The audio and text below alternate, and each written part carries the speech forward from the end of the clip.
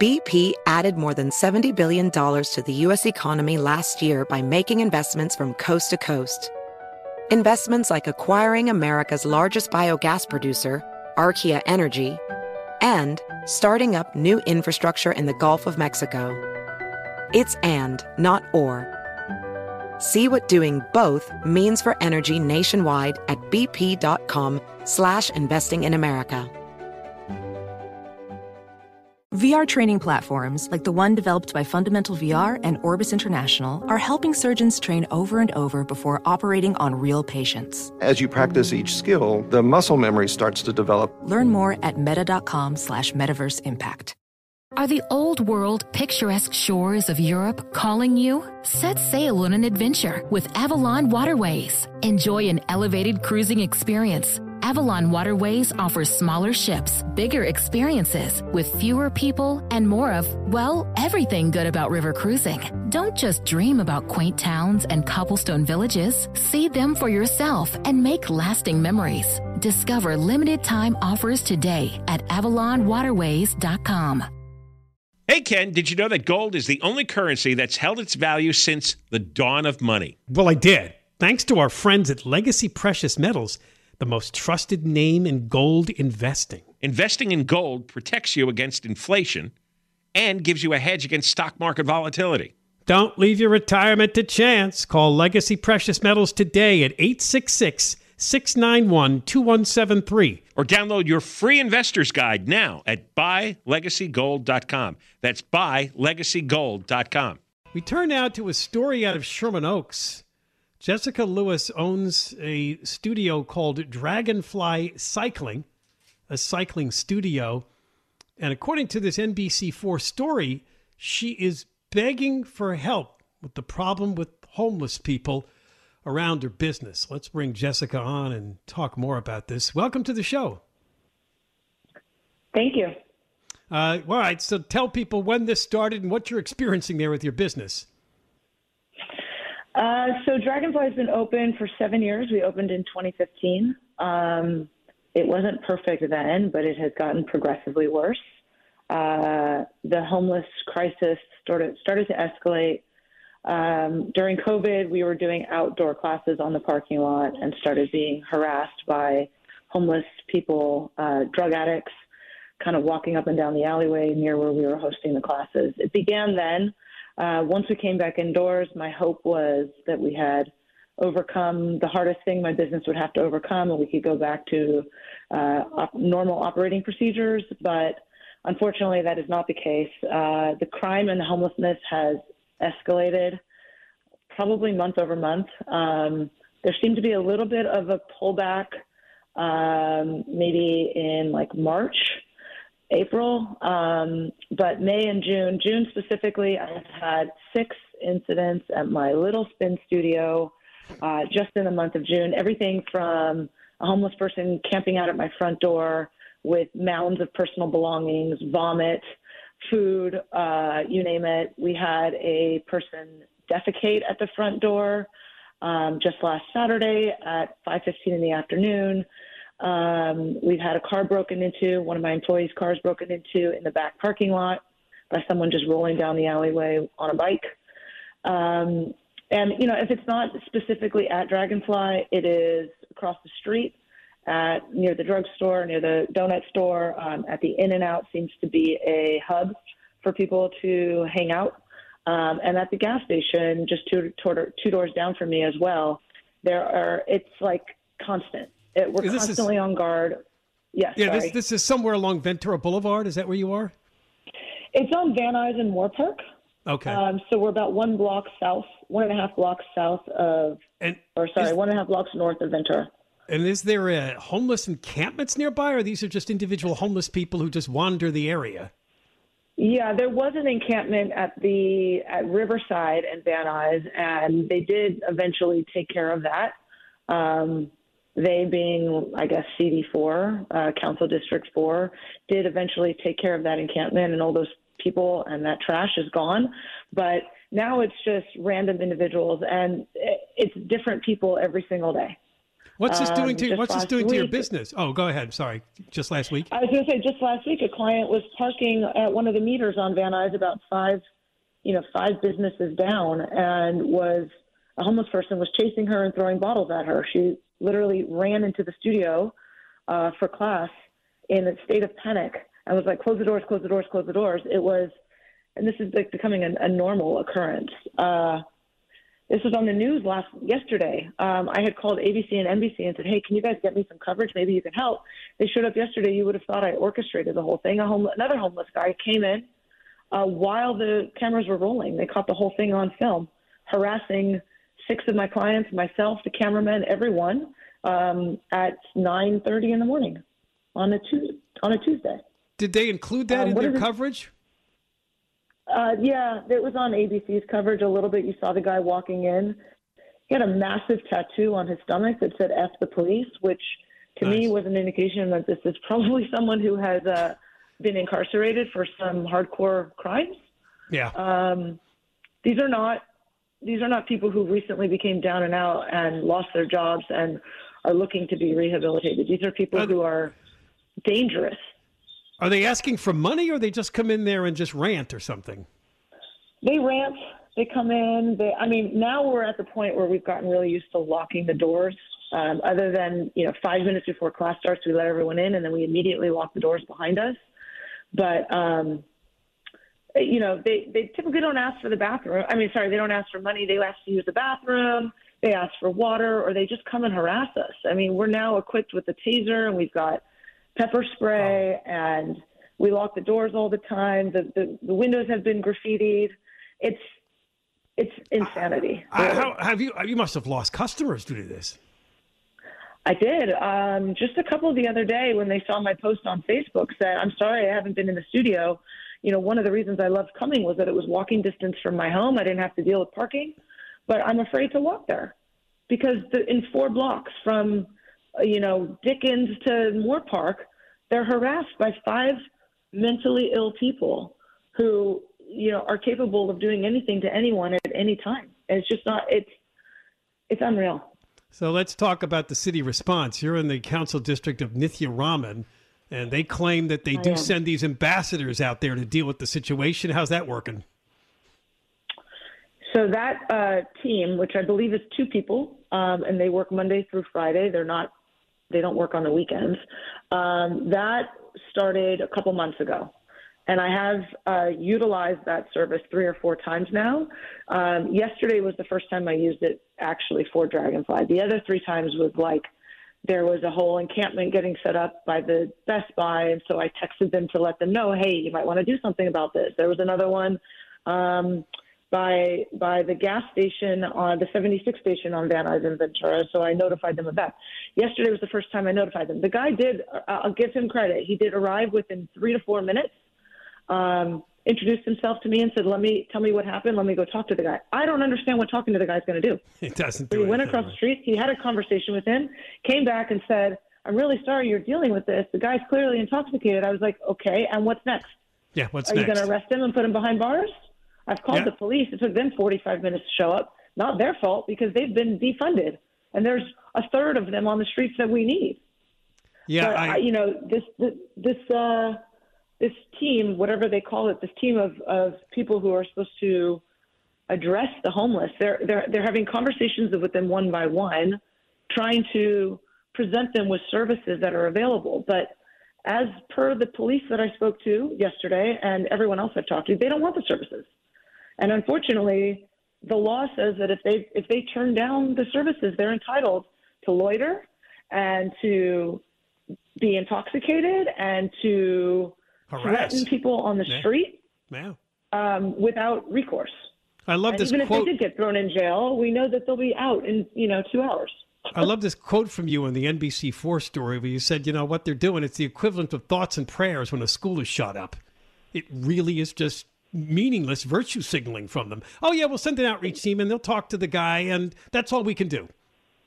That's 100% correct. And that's why yesterday I admittingly spiraled out of control, because once that guy said, I'm really sorry, to me, sorry was like a trigger for thoughts and prayers for those poor babies in Texas. And I just I couldn't control myself anymore because it's the same answer. I mean, I have 14, 15, 16 emails that I have spent hours putting together, sending to Nithya Raman and her team. And every time I send it to them, I'm like, oh, well, please, meet Ryan. He's the newest member of the team. So be sure you CC him and meet.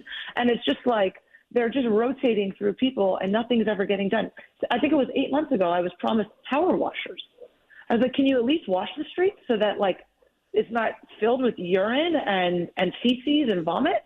9 months they still haven't got the power washers. Now, because of ABC and NBC covering the story yesterday, somehow the power washers are showing up tomorrow. Of course. Or Friday, I apologize. But it's like, I posted the stuff on Nextdoor. Nextdoor takes my post down. Yeah, it's fully censored content. Nothing that was posted was defamatory. It was the honest to goodness truth. All right, Jessica, I got to go, but I really appreciate you talking to us, and I wish you the best. Keep in touch and let us know how it's going. We hope you can hang in there, but it's frustrating. It is. Thank you so much for the coverage. I appreciate it. All right, Jessica Lewis is the owner of a cycling studio in Sherman Oaks called Dragonfly, and she has just had it with what the homeless people are up to, defecating, blocking people coming in, going on rants, threatening people.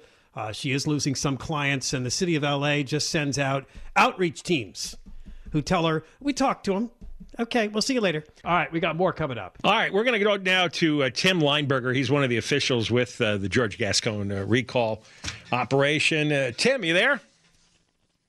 Hey, guys. Yes, I'm here, and thanks for the opportunity to respond to some of that because we believe much of it was demonstrably false. So, well, tell me this, though. Before they announced you fell short, at any point did you feel like you were going to miss? The entire time, guys, we thought this would be extremely close. And that was something that we all discussed publicly on the air together numerous times. And there was not one single day that we did not press urgency with this effort or say that we needed to get as far above that cushion as possible. But so if they threw out 195,000 signatures, and you and Steve Cooley and others repeatedly assured us that you had a lot of money for a vetting operation, everything was getting vetted, how could you miss by 195,000? Why would it be close? You had well over 700,000. You did all the vetting, so you said. You had the money, so you said. How could you possibly miss by this much? Well, first of all, we were, of course, vetting the signatures as we went through them. But obviously, we could not have got through every single signature by submission day, including and especially the signatures that were coming in at the very end. We collected over 150,000 from mid-June to early July. So as you're trying to collect those and verify them throughout that process, you're inherently not going to be able to get to all of them. That would have been impossible. And that's the whole reason for trying to get a 20 to 30% cushion. Ultimately, we got about a 25% cushion. Obviously, we would have loved to have gotten more. We were prepared to pay for additional signatures at the end had our paid guys been able to turn them in. It ended up why were the numbers lagging up until mid-June? You said you had 150,000 come in the final, I guess, 3 weeks or so. Why was that? We didn't get any sense from any of you guys that the signature gathering was slow. Every time you came on, you said everything was going what? Yeah. I said, I don't think they were lagging at all. I think we were at 566,000 raw signatures in mid-June, which is exactly what we announced. And then we went on to continue to up that and increase our momentum. But you up until mid-June, you were vetting signatures. We were vetting signatures throughout the entire process, yes. Okay. But clearly in the push at the end, not so much. Well, no, you couldn't get through the entire batch, but I can assure you, even if you look at the petitions that Jennifer posted in her article there are signatures that are crossed out. So it completely debunks the assertion that we weren't doing that. Yeah, I know, but this is getting confusing here. What was your vetting rate up until the middle of June? You must have missed a lot of bad signatures leading up to mid-June. Not all the 150,000 that came in the last 3 weeks were thrown out. You must have had a pretty high fail rate up to that point. There was a significant portion of signatures that were vetted on the front end and tossed out early. Otherwise, our entire submission would have been higher and the invalidation rate would have been greater. So again, it's an extremely difficult process. And just to put it into perspective in terms of But why were you so short as of mid-June? Why were you so short? I guess I don't think we were. We had collected 566,000 raw signatures. I think that's as many as we physically could have possibly collected within that time span, given the time limit and threshold. By comparison, for example, if you look at the California gubernatorial recall, they collected like 200 and something thousand total from LA County in 280 days because they got an extension for COVID. So again, we were way beyond that threshold and pace. So I think just framing it as short or coming up where we were wouldn't be correct. Well, it's not framing. Wait, hold on. This isn't framing. Yeah. You either had enough or you didn't. And in the end, you were 40,000 short. And you had no sense that you were going to be 40,000 short. See, you're accusing Jennifer Van Laar of having a contradictory story. You were all confident you had enough. We said it was going to be close, and we needed to build as large of a cushion as possible. And that was the exact statement I made repeatedly on the air with you guys. You can check the tapes and in all of our public statements. So we never said we had it in the bag. That's why we continued to urge collection through the last day, because we always knew it could be close. And in addition to that, there is still a process that remains for this where we're going to be allowed to inspect those signatures and make sure that nobody was improperly disenfranchised. So I'd like to make a quick point about that. But just on its face, there's 32,000 signatures alone that the registrar has disqualified that they themselves say are valid signatures from LA County voters for whatever reason have something misprinted or a different address from where they're currently registered at. So we believe that could be potentially ripe for challenge. And we're going to be looking at everything else as well. So the idea that this wasn't exactly as close as we thought it would be or that we were saying anything different is just revisionist history, in my opinion. And I look at all of our interviews. I don't know. But one of the last conversations we had was an attorney for your recall campaign, and it sounded like you guys were preparing for a battle of the signature matching. That turned out to be not really significant in the rejection of the recall. It was about all these unregistered voters and out-of-state voters and duplicates. Again, isn't that something you could have caught? Yeah. Well, we were doing our best to catch those, like I said, throughout, and we did cross out a significant number of duplicates on our own.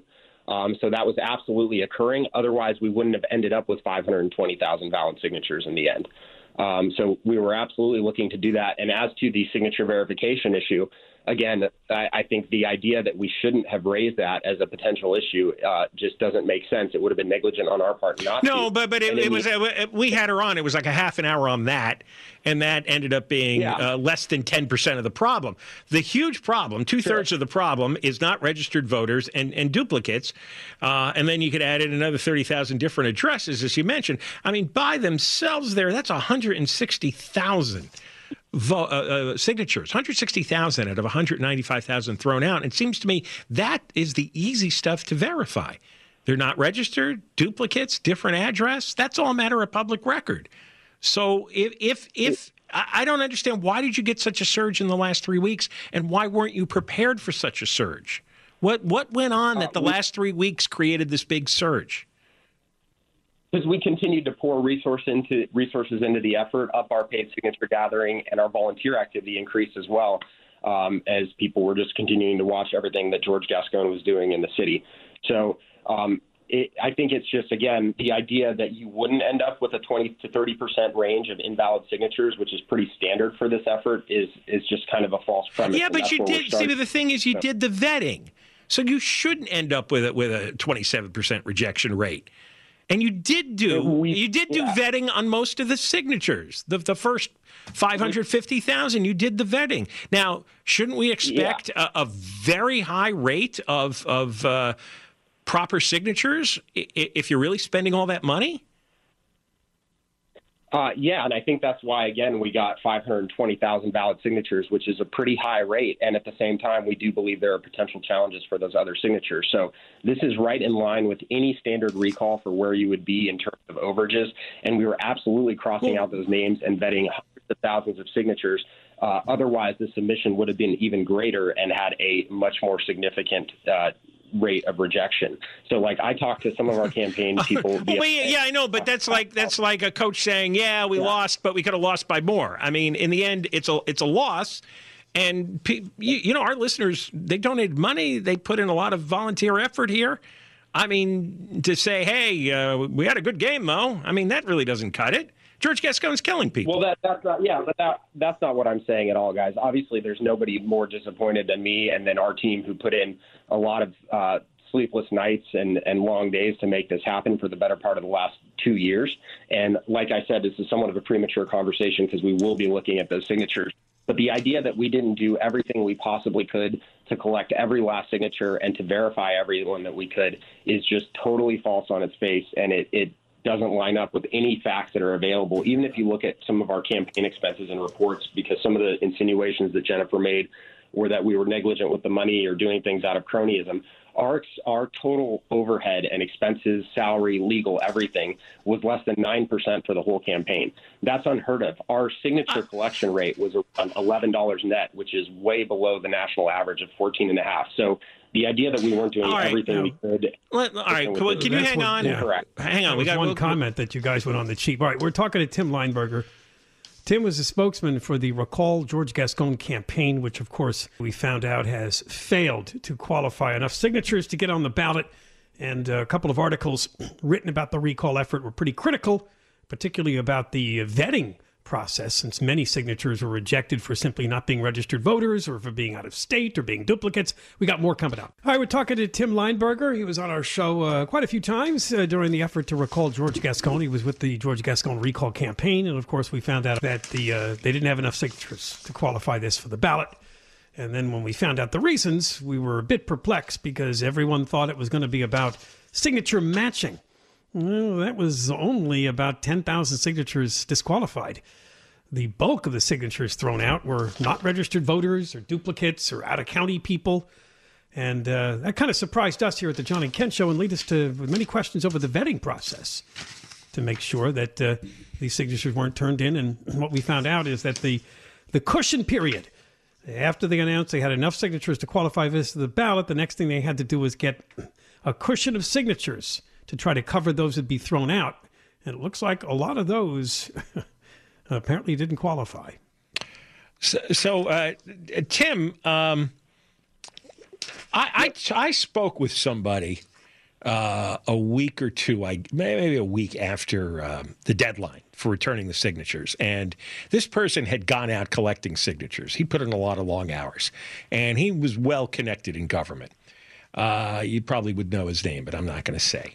And sure. I asked him, and I said, do you think this is going to make it? And this is before we even had the sample. He goes, no. He goes, it was just amateur hour over there. They were panicking. He goes, I went out all 4th of July weekend, and I was doing it 14, 16 hours a day because everybody was panicking. They thought they were going to be short. That's what he told me.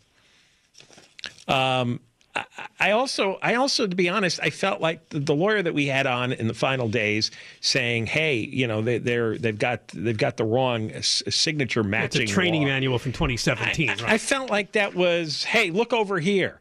That you set a smoke bomb off in the other direction, so Dean Logan could get blamed, rather than having somebody come on in the air and explain what was going on behind the scenes, that you were falling short. I felt like it was like, damage control in advance, getting ahead of the story, getting ahead of the spin. That's the way I feel. Sure. Yeah. Can I respond to both of those points? Yeah. I guess one at a time. Yeah. So I guess in terms of the signature, or we'll start with the idea that there was panic at the end, or we did or didn't think we were going to make it. Again, there wasn't one day where I didn't go out and tell people that we needed to be urgent, we could not be complacent, or that we would fail. And that message was continuous throughout the entire effort, and we always believed that it was going to be close and that we needed to build as big of a cushion as possible. So going back and saying, we were panicking or trying to get every last thing in, of course we were. We would have loved to turn in 1 million signatures if we could have and had 400,000 be disqualified. We would have been happy with that if it ultimately qualified. So absolutely that's the case, but that's not news. That's exactly what I was telling everybody and what our campaign was telling everybody. This is urgent, and this is a very difficult threshold to qualify. We can't be complacent. To the second point about the signature gathering, I think that was an extremely legitimate issue to raise. It also goes against the narrative that we weren't being diligent with everything about this process. And ultimately, if you just take that number alone, it wouldn't be enough to change the results. But again, we're going to look at everything. And that number still, as it stands today, was 75% higher than the average rejection rate for the last recall for Newsom or for vote by mail.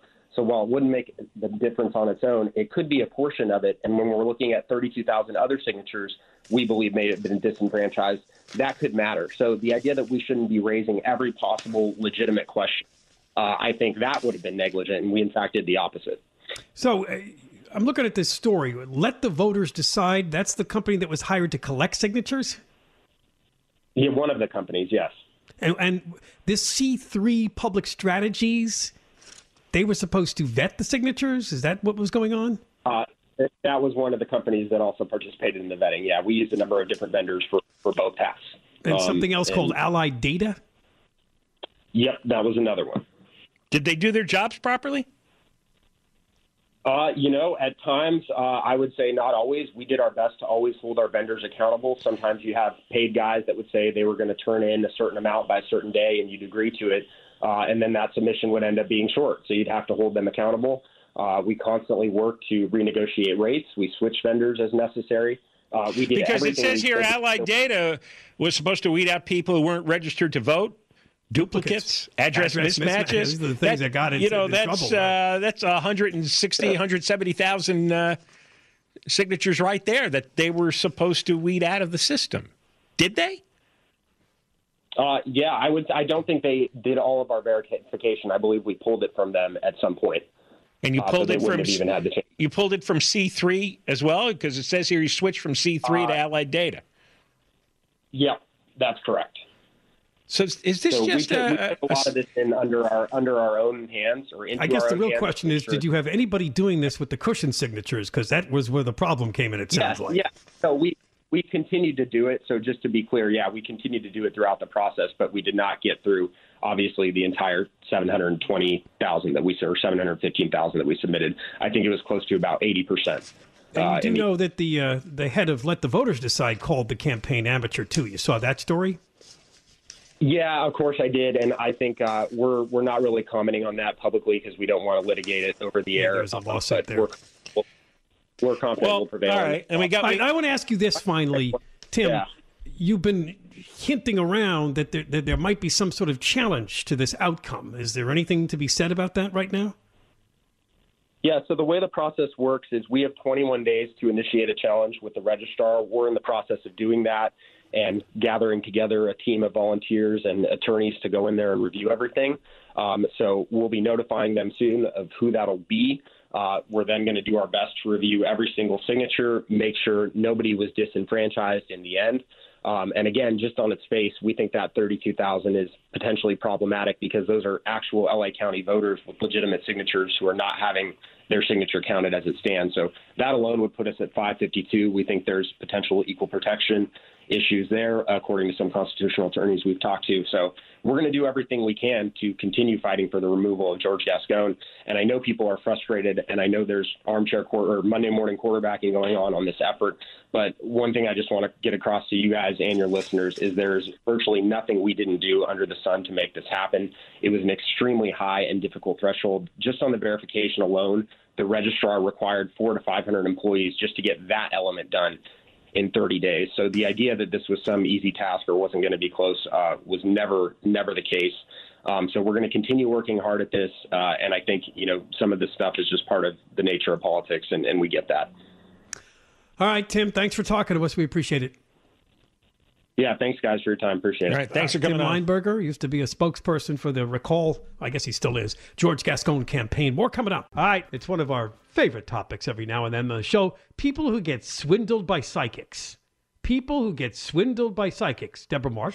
I've never been swindled by a psychic. You've paid money to a psychic. One time. How much? And did you I think it was $150. You paid $150? Yes, I've told you this before. I forgot. I don't remember the amount. I think it was $150. Holy. Maybe it was $125. And, oh, my God. For how long a reading? I think it was an hour or so. And it changed your life markedly? Or? It did not change my life. No. Now, did you feel she didn't go back. So I did not go back, and that was probably 15, 16 years ago. Did you feel silly no. after you paid the $150? No, I did not. You did not? No, not at the time. Well, now. Did any part of you, though, go, whoa, this person's good? Was it a woman? It was a guy. It was a guy. A guy psychic? It was a guy. Yes. And he was blind.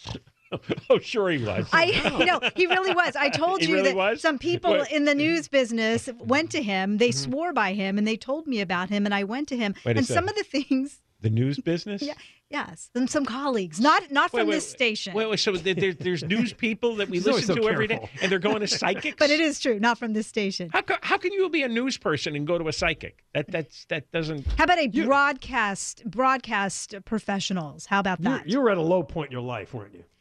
Yeah, actually I was. It was not an easy time, and I needed, people were swearing by this guy, and so I thought, what the heck? You needed a blind swindler to take $150 from you?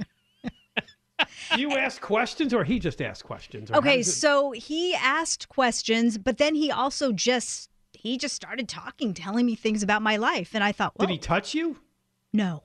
I thought because he's blind, you might want some sort of connection to you. But he did have me write down some things on cards, but he didn't look at them. He put those away. Of course no, he didn't. I was right there. Well, of course he didn't. Braille? Look at them. What do you mean you wrote it? You wrote it down, but he didn't look at them. That's what he asked. Uh-huh. And, okay, the really weird thing is that we were talking about death. Uh-huh. And he records all the sessions, so that at that time it was a tape. So he would give you the tape so that you can go back and see and hear what he was talking about and see if any of these things come true. All of a sudden, his tape recorder stopped. And he told me, he said, I just put in batteries before you came, so there's no reason. He said, but sometimes when you do talk about people that have died, they mess with electronics. So he believed that there were some spirits. Oh, yeah, that's a nice stick. That. Yeah, right. And you probably your eyes must have I did. I can't find the tape. I have searced for that tape for so many years. I know. I'd give you your $150 back just to play it on the air. Wow. I wish I could find it. So this story is, what I can't figure out in this story is apparently the man that got swindled, it was a man in this case, William Young of Brooklyn, and he's filed a lawsuit. The psychic was a female by the name of Shana Samiel. This happened last year.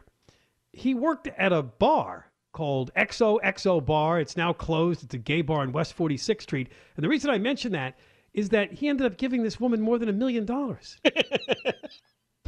It started with money, and then it accelerated to cars for her. Does he have dementia? Well, he has bipolar and depression. Well, that doesn't explain. And she convinced him he could help him find a soulmate and purge the dark spirits in his life. So he kept going back to her and paying her more and more because she kept asking for more money. And this is what happens when a psychic knows you're a dupe. They'll just keep milking you. When she realized he had $1 million to blow? I don't know if she did or not, but he apparently turned over a lot of money. How is this a swindle? It started with $100,000, the first payment. But how is this a swindle? And then he was going 6 times in a single week, payments ranging from $1,000 to $20,000. Well, it's no, but I don't understand the fraud. She said up front she was a psychic. Psychics don't exist. Apparently, nothing she ever did for him worked. He was still depressed, still without a soulmate. Well, so he feels that he was fleeced. And while she cast spells, they cost more than her regular fortune-telling work. The spells were more expensive? Yes. Oh, for her to wave her arms in there and so he got overcharged is what they're claiming. Here's the amazing part. The scam ended when a $496,000 payment to her through a third party was blocked by the man's bank. That's the only reason it came to a halt. And then his account was frozen. And then a realization he'd been tricked, according to the lawsuit.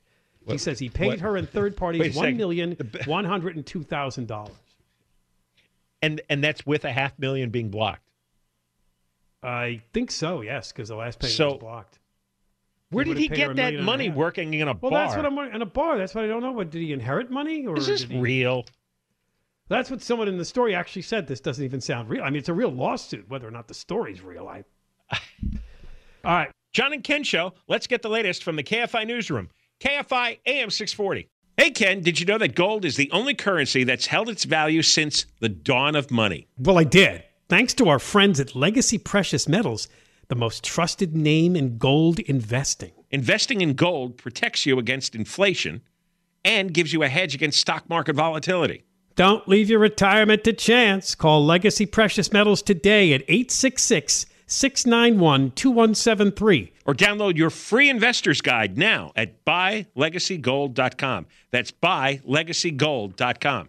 Infiniti presents a new chapter in luxury, the premiere of the all-new 2025 Infiniti QX80, live March 20th from the Edge at Hudson Yards in New York City, featuring a performance by John Batiste. The all-new 2025 Infiniti QX80 is an SUV designed to help every passenger feel just right.